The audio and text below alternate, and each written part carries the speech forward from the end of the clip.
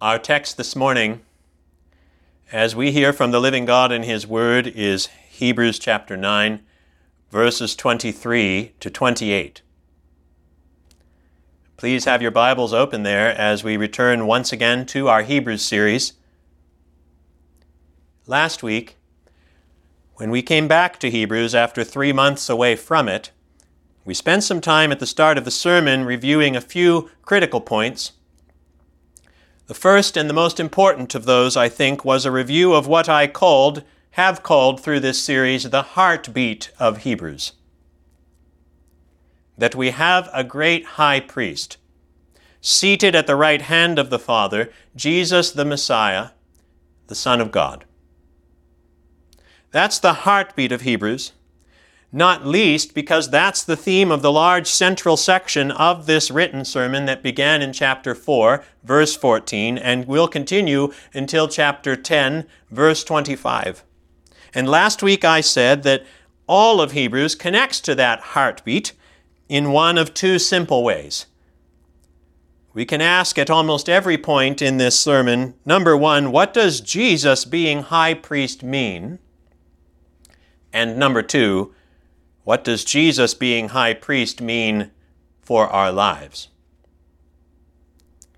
We are in the part of this sermon that's focused on question one. What does Jesus being our high priest mean?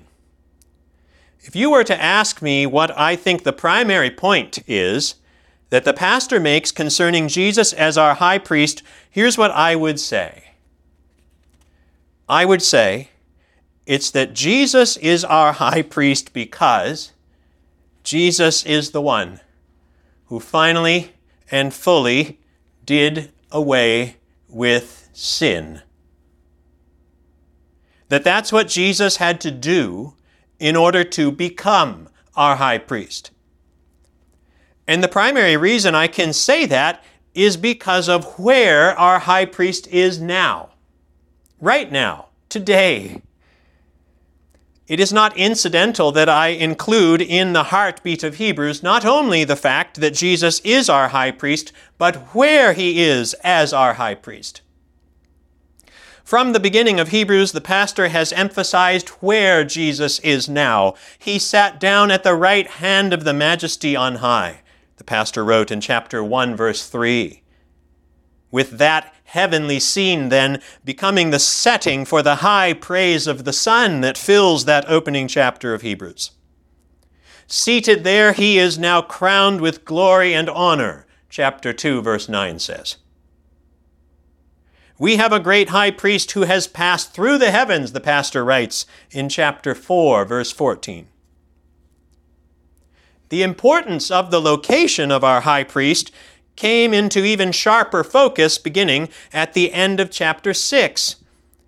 In chapter 6, verse 19, the pastor writes, "We have this as a sure and steadfast anchor of the soul, a hope that enters into the inner place behind the curtain where Jesus has gone, as a forerunner on our behalf, having become a high priest forever, after the order of Melchizedek." And then after considering that connection with Melchizedek that comes from Psalm 110, what was the summary point that the pastor made once again in chapter 8, verses 1 and 2? He says there, now the point in what we are saying is this. We have such a high priest, one who is seated at the right hand of the throne of the Majesty in heaven, a minister in the holy places, in the true tent that the Lord set up, not man. From the beginning of his sermon, the pastor has been increasingly focused on where Jesus, our high priest, is. He's with the Father in the inner place, behind the curtain, in the true tent. He is in the holy places. Why this focus on where Jesus is? Well, in part at least, it's because the pastor knows that that's where we're going too. The conclusion of the large central section of Hebrews in chapter 10, verses 19 to 25, is not now far off for us in our study. Just listen to how the conclusion of this section begins. Chapter 10, verse 19. Therefore, brothers and sisters, since we, meaning the pastor and his faithful hearers in the first century, and every woman and man of persevering faith ever since, including you and me, since we have confidence to enter the holy places. That's where Jesus is now. We're going there, the pastor's saying, since we have confidence to enter the holy places by the blood of Jesus, by the new and living way that He opened for us through the curtain. And since we have a great high priest over the house of God, let us draw near with a true heart in full assurance of faith. We are to live always by faith now as we move towards that end. And I know that you're so used to hearing me say this that it has probably lost its potency. But what is the end for us? What is the goal? The salvation of which Hebrews speaks. Well, I actually haven't read this part of Hebrews, at least not very often, so let me attach a spoiler alert to what I'm about to say.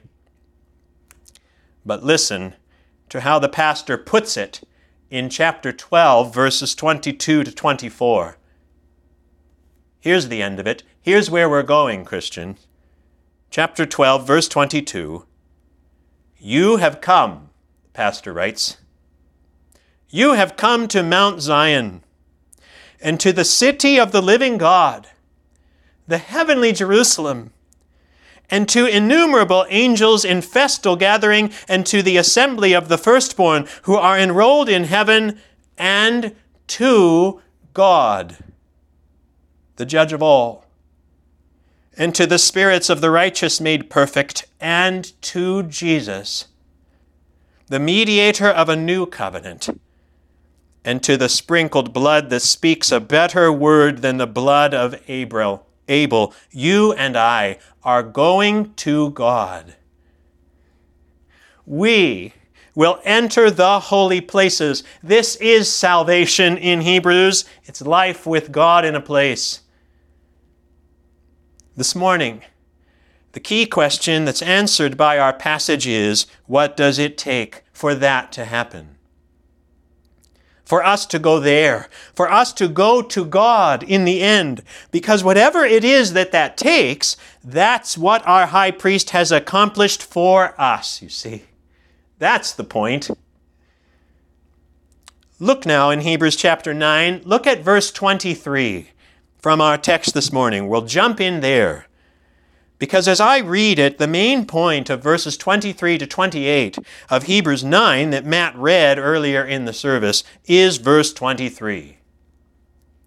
Not because it's technically speaking the logical main point of the discourse in this section, but it is, I think, the theological main point the pastor's making, so I want it to be mine as well. Verse 23 says, "For Christ has entered, not into holy places made with hands, which are copies of the true things, but into heaven itself, now to appear in the presence of God on our behalf." To condense that main point verse even further, the point really could be the beginning and the end of that verse attached to one another. Christ has entered on our behalf. Let's think then about both parts of that. First, Christ has entered. We've already seen how that's what the pastor has been on about from the beginning of this sermon. Jesus Christ has entered heaven itself, the dwelling place of God, the holy places of which the earthly tabernacle was but a copy. Do you remember when we talked about that in Hebrews chapter 8? Speaking there in Hebrews 8 of the priests who offered gifts according to the Old Covenant law, the pastor wrote in Hebrews 8 verse 5, "They, serve a copy and shadow of the heavenly things. The pastor then referred to an incident from Exodus chapter 25, if you recall. He wrote, "For when Moses was about to erect the tent, he was instructed by God, saying, 'See that you make everything according to the pattern that was shown you on the mountain.'" Quoting there from Exodus chapter 25. And we said in our study of Hebrews 8 that the idea there isn't that Moses built some kind of miniature replica of what he saw. It's not like the micro machine version of heaven. It's not a copy like you get it from a copy machine in which it looks precisely the same, just maybe reduced in size. No. In making everything according to the pattern Moses was shown, the point, I think, is that Moses saw the end goal. That Moses saw that to which the symbols of the earthly tabernacle and the sacrificial system it entailed were designed to point. So that when the Lord would go on in Exodus to describe in precise detail what the tabernacle's design would be, Moses would understand. And Moses would therefore be careful to execute the tabernacle's construction in total compliance with the Lord's instructions. That's what the pastor was talking about in Hebrews 8, and that's what the language of our passage is picking up here again in chapter 9. Christ did not go into holy places made with hands. That is, he's not a high priest who enters into a sanctuary built by human beings to represent or prefigure or anticipate or point to something else. Of course not. He enters heaven itself, the actual dwelling place of God Almighty. Why? Well, we'll come to why in a moment. The pastor tells us explicitly why Christ would do that at the end of verse 24. But before we proceed to that point, let me pause. Let me insert something here that's subtle. I think it's subtle, but I believe it's essential. Essential to understanding the text, and therefore essential for thinking about the nature of salvation itself. I think that you and I are liable to misunderstand the point of the contrast that's being made here in verse 24. Given the way I've explained Hebrews chapter 8, this may already be apparent to you, but in the contrast the pastor makes in our text between the holy places made with hands and heaven itself, which Jesus has entered now, it would not be correct to say that the point of the contrast is that the earthly sanctuary was physical, or better put, phenomenal, while the heavenly sanctuary is spiritual or something, as in ideal or somehow non-physical. In other words, when the pastor describes the earthly sanctuary as being made with hands, his point, the contrasting point, is not what the sanctuary is made of. Physical materials like wood and like gold and like fabric. The point is that it was constructed by people to be the copy of the heavenly sanctuary. Listen again to how the pastor puts this back in chapter 8, verse 2. He says there, "We have such a high priest, a minister in the holy places," and then listen to how the pastor defines that in the next phrase, "in the true tent that the Lord set up, not man." Do you see the point of contrast there? The point of contrast is in who set it up. And note this carefully. The true tent. And we're talking there about heaven itself. The true tent is set up. The Lord set it up. Heaven is part of creation, brothers and sisters. We're talking about a real place here. We're talking about a place that, like the earthly tent, had to be set up. In other words, though, I'm no philosopher, and so I am bound to get the nuancing wrong, and there are people at Christ the King who could do this better than me. This isn't Plato, okay? What I think I see clearly is that the contrast here is not between something physical and something phenomenal that for that reason is somehow a subpar approximation of something else that is true because that something else is an ideal, non-phenomenal form or some such thing. No, what makes the heavenly sanctuary true is the fact that it is the place where God actually dwells, you see. And the pastor says God himself set it up. In other words, to say Jesus entered heaven itself does not mean Jesus entered into some kind of purely spiritual place, if by spiritual you mean non-material necessarily. It can't mean that. Jesus ascends to the right hand of the Father as a resurrected man.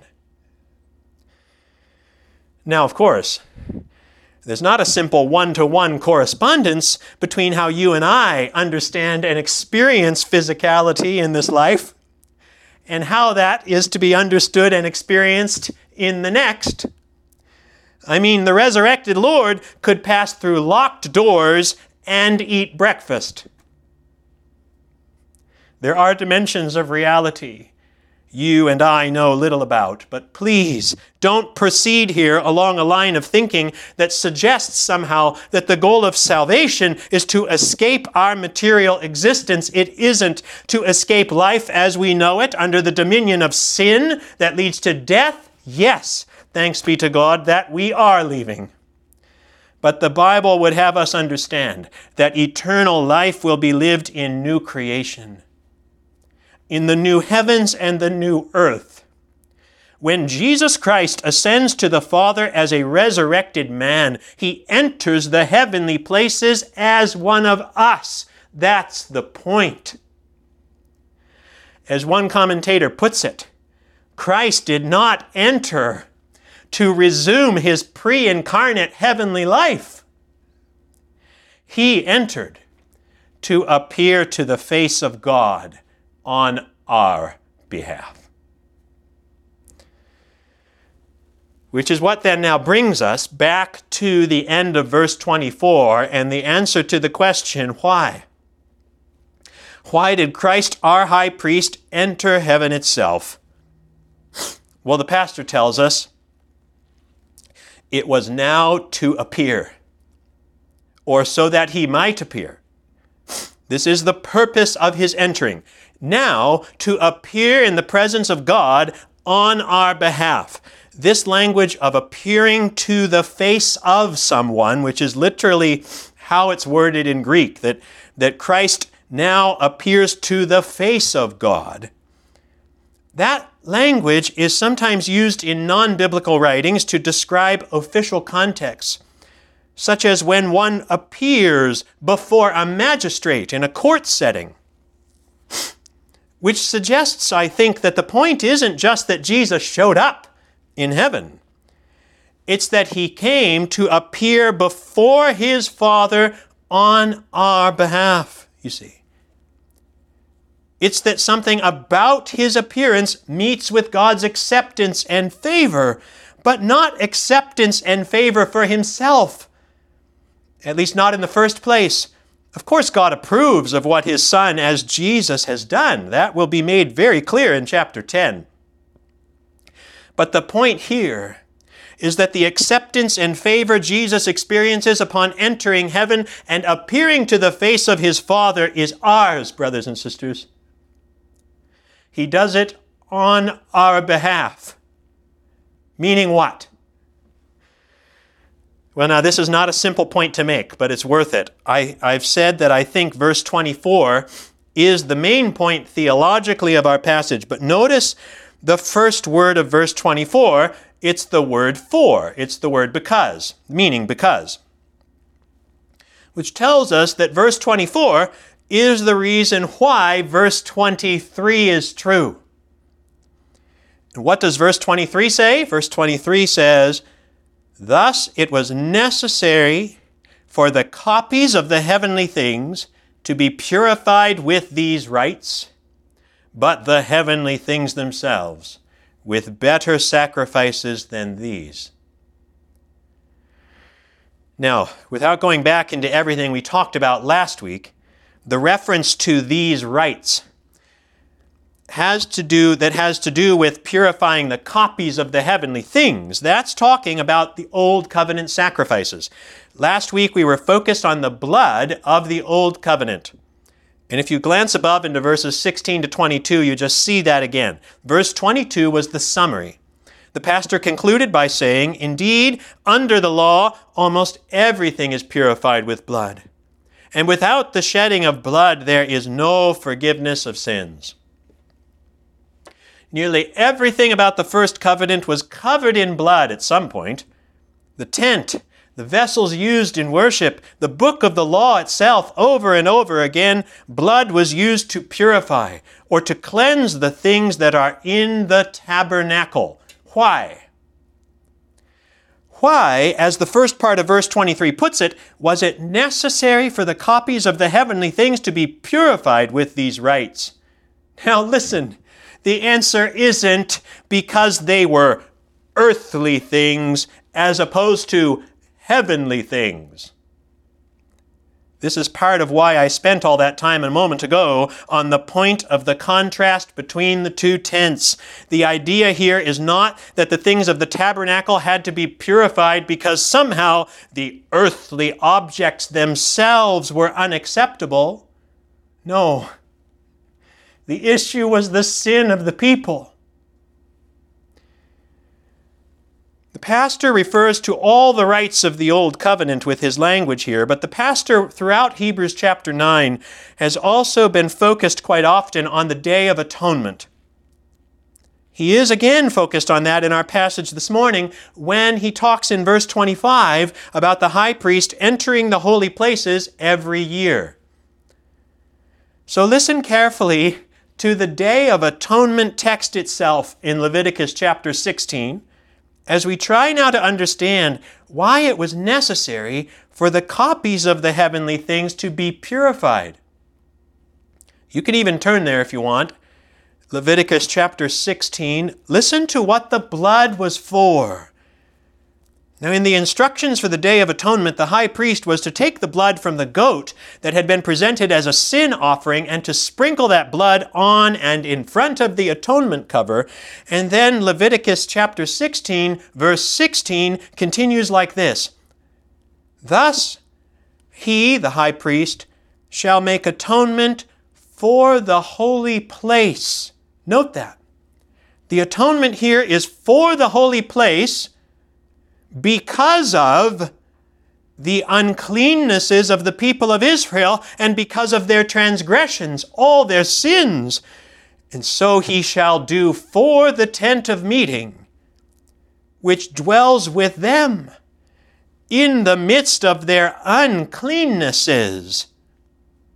Notice how the atonement in that part of Leviticus 16 is said explicitly to be for the holy place and for the tent of meeting, but that the reason those copies of the heavenly things have to be atoned for doesn't have anything to do with the things themselves. It's explicitly stated that it's because of the sins of the people. It's because the tabernacle was in the midst of their uncleannesses. You see it again in verse 18 of Leviticus 16. Then he shall go out to the altar that is before the Lord and make atonement for it, and shall take some of the blood of the bull and some of the blood of the goat and put it on the horns of the altar all around. And he shall sprinkle some of the blood on it with his finger 7 times and cleanse it and consecrate it. Why? End of verse 19. What is he doing? He was cleansing it from the uncleannesses of the people of Israel. Do you hear that connection? The need for purification of the tabernacle had to do with its association with a sinful people, not its earthly or non-heavenly character. As one commentator explains, this holy space was made fit for continued interaction between God and his people by sacrifices that addressed the problem of sin. So can you see, if it was necessary for that to happen, when what we're talking about is the copies of the heavenly things, can you see what would be required when we're now talking about the heavenly things themselves? Well, it's going to take better sacrifices than these to deal with the actual problem. I like how one author puts it when he says this, quote, "It was their sins. It was their sins that formed a barrier that prevented them from coming into God's presence and exposed them to his wrath. If sin erected a barrier forbidding entrance into a sanctuary that was a pattern, how much more did it bar the way into the true sanctuary in which God dwells by cleansing the heavenly sanctuary of the barrier erected by sin? Christ has inaugurated his ministry as high priest at God's right hand in that sanctuary. When God's people look toward him, they no longer face the barrier of their sin, but find their high priest through whom their consciences are cleansed." Yes, because what is it that's ultimately required for the heavenly things themselves to be purified? It's that the blood of Jesus Christ be sprinkled not on pieces of actual heavenly furniture. We are not supposed to be imagining here Jesus literally bringing his blood, as the high priest did in the tabernacle, into the heavenly places and then sprinkling it on things there. No, that would suggest the problem hasn't actually been dealt with when it has been now dealt with. What's needed for the heavenly things themselves to be made ready for their intended purpose as the dwelling place of God with man is that the blood of Christ is sprinkled on us, brothers and sisters. Everywhere in the surrounding context of Hebrews, this is what the pastor says is the point. Hebrews 9 verse 14, how much more will the blood of Christ purify our consciences from dead works to serve the living God. Chapter 10 verse 2, the blood of animal sacrifices cannot make perfect those who draw near, the pastor reasons, because, chapter 10, verse 2, otherwise they would have not ceased to be offered, since the worshippers, having once been cleansed, which they weren't, would no longer have any consciousness of sins.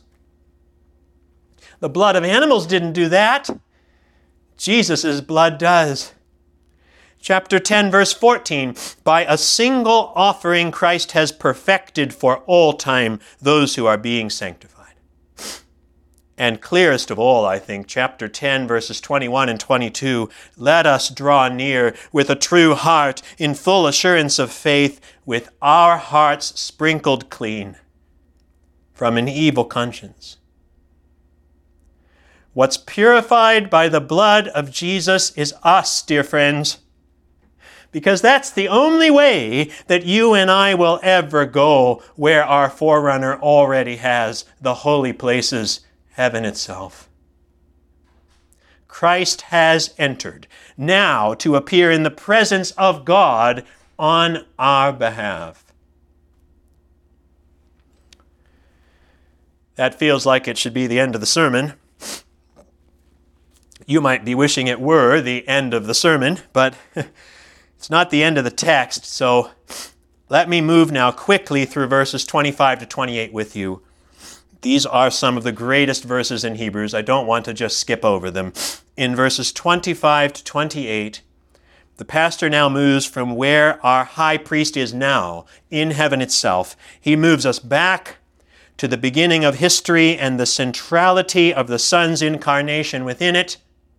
And then he moves us forward to the second coming and the new creation to come, because our high priest, having entered heaven itself, shows us the meaning of all of history. In other words, Look with me at verse 25. Nor was it, that is, Christ's entrance into heaven, that was not to offer himself repeatedly. As the high priest enters the holy places every year, there meaning the earthly holy places, the tabernacle or the temple, where on the Day of Atonement every year the high priest would enter with blood not his own, because it was the blood of an animal sacrifice, as we read about earlier in Leviticus 16. The point is, Christ's entrance into the heavenly sanctuary isn't like that. Why not? Verse 26, for then he would have had to suffer repeatedly since the foundation of the world. Why? Because from Genesis 3 on, it's sin that's the problem. And there has always only ever been one answer to that problem. The cross of Jesus, the Messiah, the Son of God. I've said this before. The cross wasn't plan B, brothers and sisters. It was always plan A. The death of Jesus Christ was always how the faithful received forgiveness of their sins, even if they couldn't have fully understood that. I don't know precisely what details were revealed to him, but I contend that the pattern shown to Moses on the mountain was that of an already completed offering. If the repetition of that offering had been necessary, then Christ, who has existed since before the foundation of the world, would have had to offer himself in death many times over, and we know for a fact that he has not had to do. The end of verse 26, but as it is, the pastor says, he has appeared once for all. Meaning for all time, I think. Actually, the Greek just says once. He has appeared once at the end of the ages to put away sin by the sacrifice of himself. 3 rapid comments to make on that verse. First, the appearance there in verse 26 is the incarnation. It's not the same appearance that you read about in verse 24, the one of our high priest appearing before God in heaven. Most English versions do translate those 2 points with the same word, but the term that's translated appearance in verse 24 is not the same as the term that's translated appearance in verse 26. We already discussed the nuance of the appearance of Christ our high priest in heaven in verse 24. The appearance we're talking about in verse 26, this is the appearance of John chapter 1, verse 14. This time it is about the fact that the Son of God shows up. And the Word became flesh and dwelt among us, and we have seen his glory. Glory as of the only Son from the Father, full of grace and truth.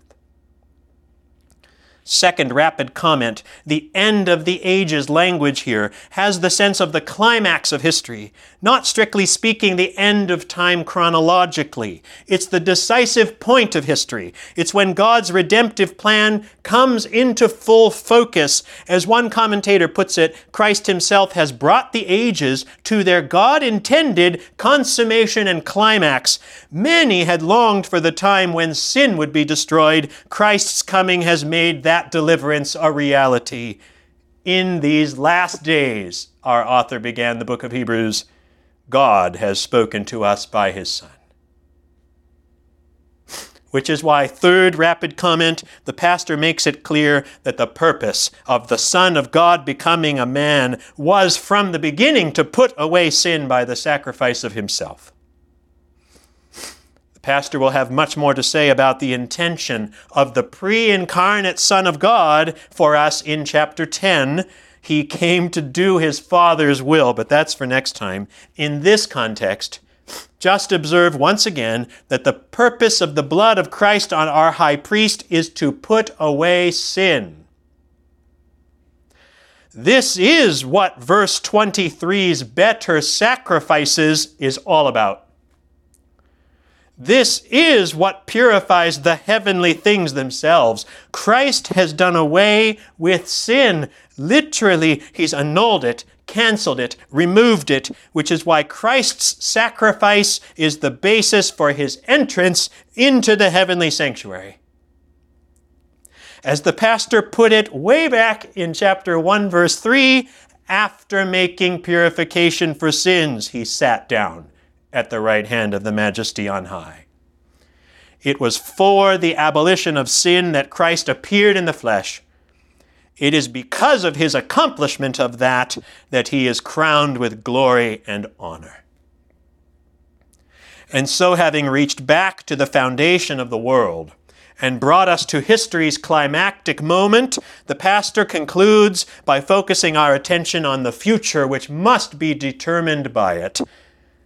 The Son of God became a man, verse 27, and just as it is appointed for man to die once, and after that comes judgment, so Christ,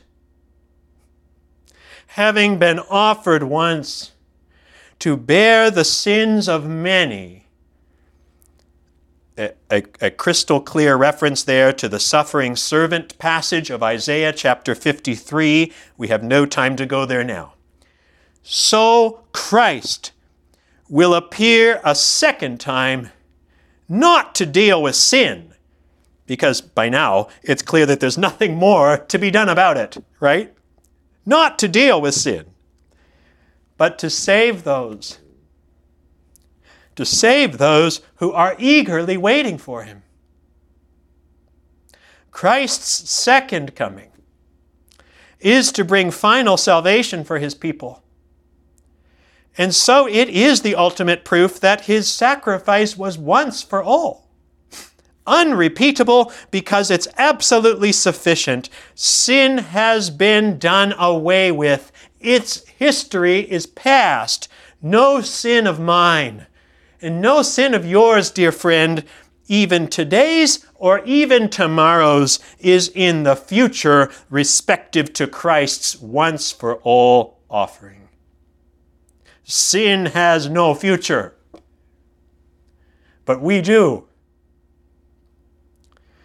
Jesus said in John 14, verse 3, "And if I go and prepare a place for you, I will come again and will take you to myself, that where I am, you may be also." What greater hope could we ever have than that? Which is why, once again, the pastor would have us persevere. Salvation is for those who are eagerly waiting for him. That's not a description of passive inactivity. It's a summons to active faithfulness for yet a little while. And the coming one will come and will not delay. But my righteous one shall live by faith. Faith rooted in the past, but looking always to the future. We live obediently in the present. Like Abraham and the faithful who came after him, we must recognize that here we have no abiding city. We seek the city that is to come, always confessing its reality, always living in its light. We are those who look forward to the city that has foundations, whose designer and builder is God. As it is said of the faithful in Hebrews chapter 11, verse 16, may it be said also of us, who eagerly wait for the second coming of our great high priest. They desire a better country. That is, a heavenly one. Therefore, God is not ashamed to be called their God, for he has prepared for them a city. In the name of the Father, and the Son, and the Holy Spirit. Amen.